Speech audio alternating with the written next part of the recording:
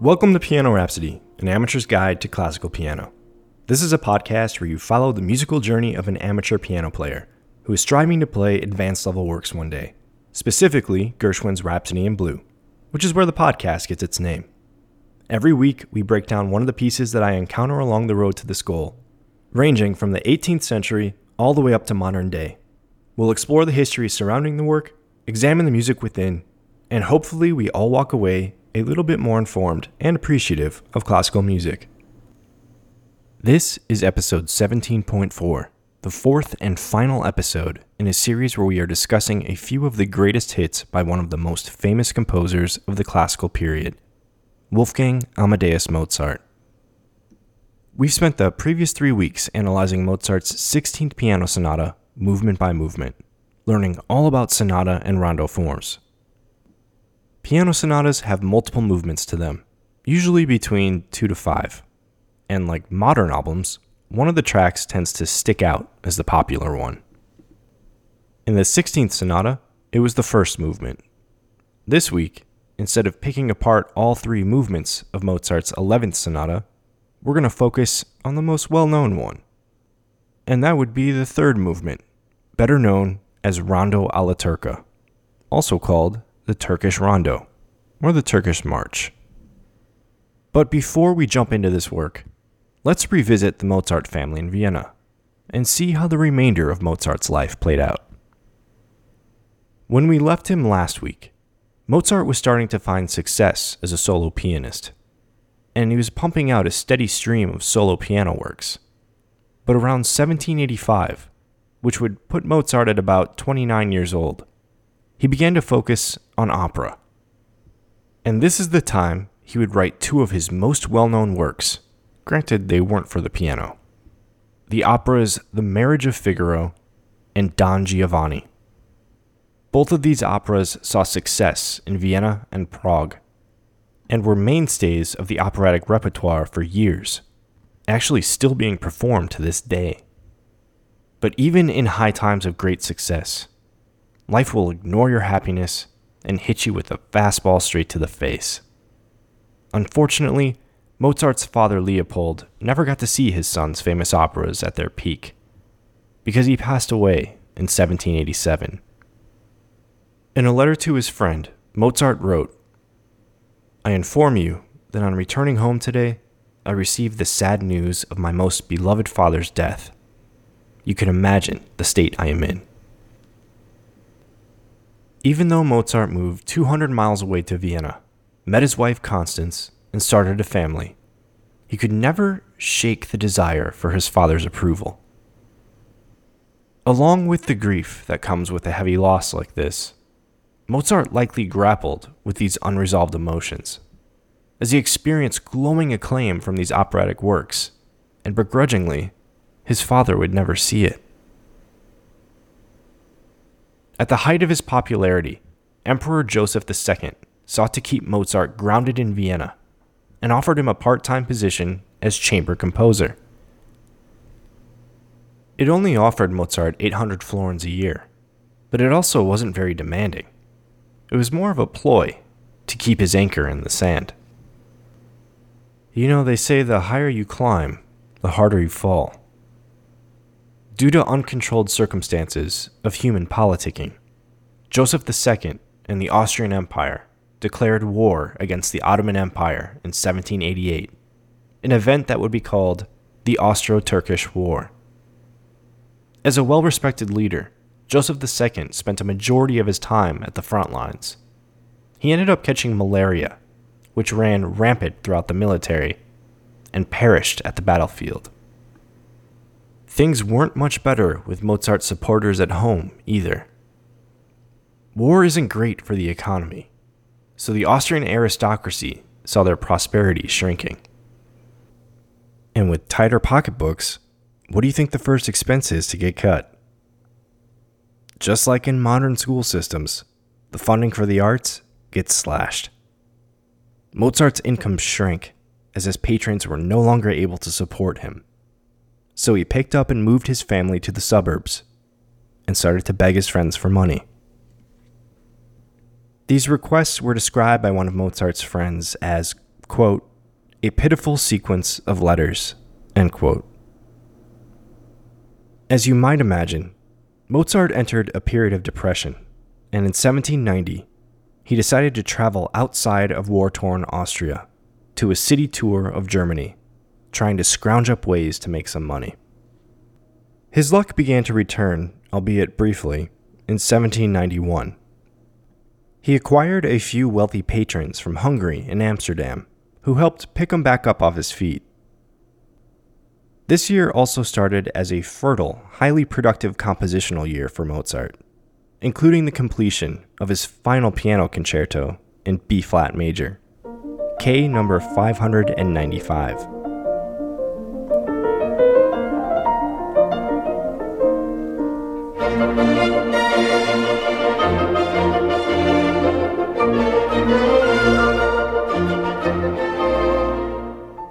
But fate once again took a turn, and Mozart fell very ill in September of that year.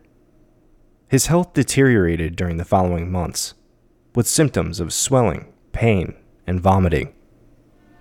And if you have seen the movie Amadeus, you might remember that he was indeed working on another of his most well-known works on his deathbed, the Requiem.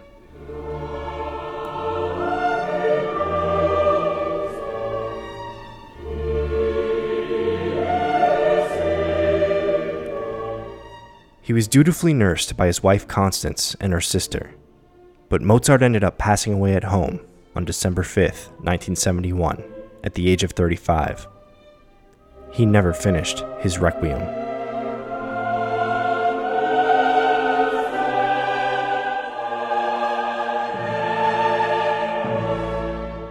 Aside from his preoccupation with finishing the Requiem, the only evidence we have of what Mozart was thinking at the time of his death is revealed in the last letter he ever wrote to his father. Mozart writes, "As death, when we come to consider it closely, is the true goal of our existence, I have formed during the last few years such close relations with the best and truest friend of mankind, that his image is not only no longer terrifying to me, but is indeed very soothing and consoling. And I thank my God for graciously granting me the opportunity of learning that death is the key which unlocks the door to our true happiness. I never lie down at night without reflecting that, young as I am, I may not live to see another day."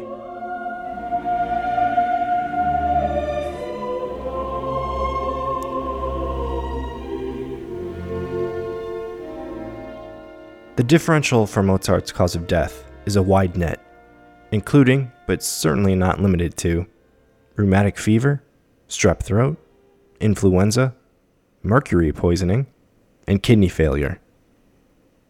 His funeral was a modest affair, attended by several musicians, including Salieri himself, of Amadeus fame.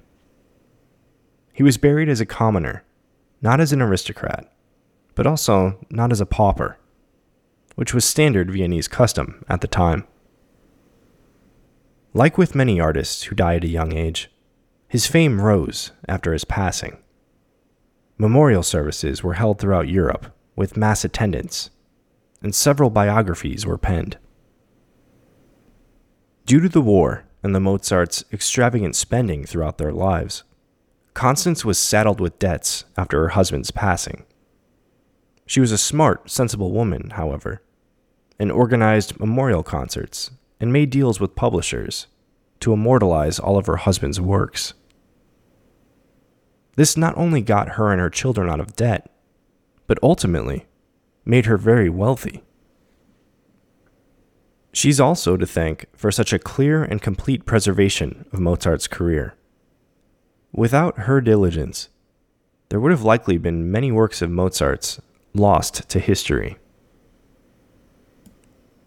One of those works might have been Rondo alla Turca, the third movement of Mozart's 11th piano sonata.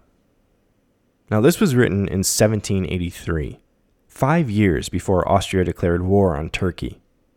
So Mozart writing a piece of music that pays homage to Turkish marches, Turkish marches, that's a tongue twister, was not an unpatriotic move at the time. Not a piece he would have likely written later in his life, though, based on the political and cultural circumstances, especially considering that the war decimated his lifestyle. This style of Turkish music was very much in vogue at the time, emulating the military marching bands of the Ottoman Empire. Rondo alla Turca is the finale of the sonata, and it's written in rondo form, a style that we've grown to know and love during the past few weeks. Rondos can take a variety of forms, but the general idea is that there's a section that always comes back after each new material. Most of the time, rondos use the A section as this repeated theme, but Mozart's Rondo alla Turca bends the rules a little bit. He instead elects the B section as the dominant section, and gives it an unusual rondo form of AB, CB, AB. So it's the B section here that is the chorus-like part of the movement, which is actually closer to modern music than Mozart could have ever realized at the time. This may be the third movement of Mozart's Sonata in A major, but this rondo's A section does not start in the sonata's tonic key of A major. It actually opens in A minor, with a theme that will likely sound instantly familiar to you.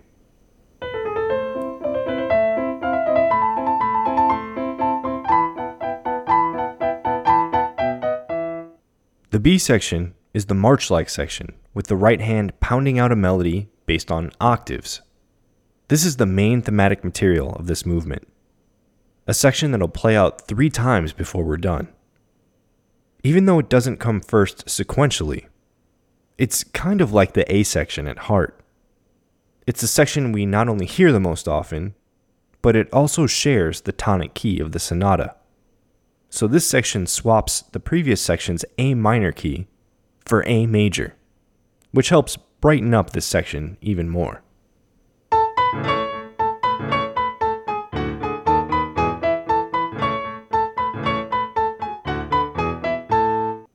Then comes the third and final introduction of major thematic material. The C theme is the technical centerpiece of the movement. It's a non-stop run with the right hand that swaps to the relative minor key of F sharp minor.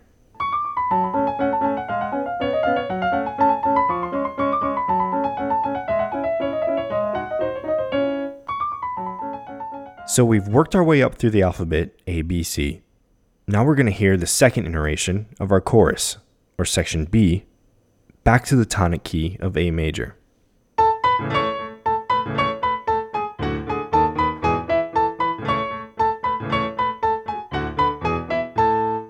At this point, instead of hearing new material, which would have been added as a D section, we receive a second helping of the A section, which takes us back to A minor. The repetition of these themes may play a part in why this piece is so familiar and well known.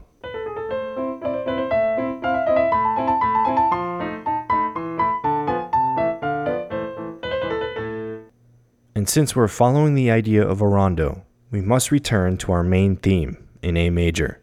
So we hear the B section for a third and final time.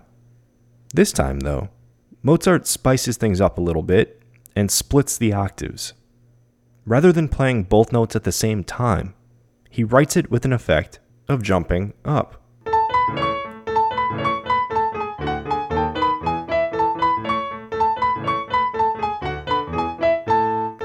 Then, to conclude this rondo and the sonata, Mozart writes an extended coda that remains in the tonic key of A major. This section recalls moments from both the A and B sections and drives the movement home with energy, completing the unique rondo form. This is the third movement of Mozart's 11th piano sonata in A major, K331, better known as Rondo alla Turca.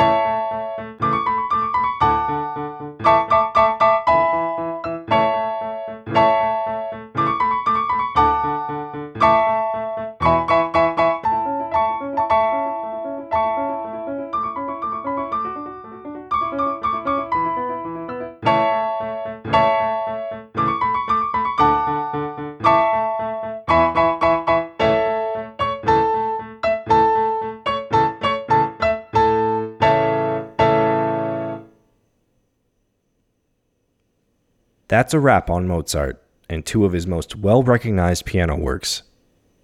Now, this might be a hot take, but Mozart's never been one of my favorite composers for the piano. Out of the three major composers of the classical era, I've always preferred Haydn, and especially Beethoven.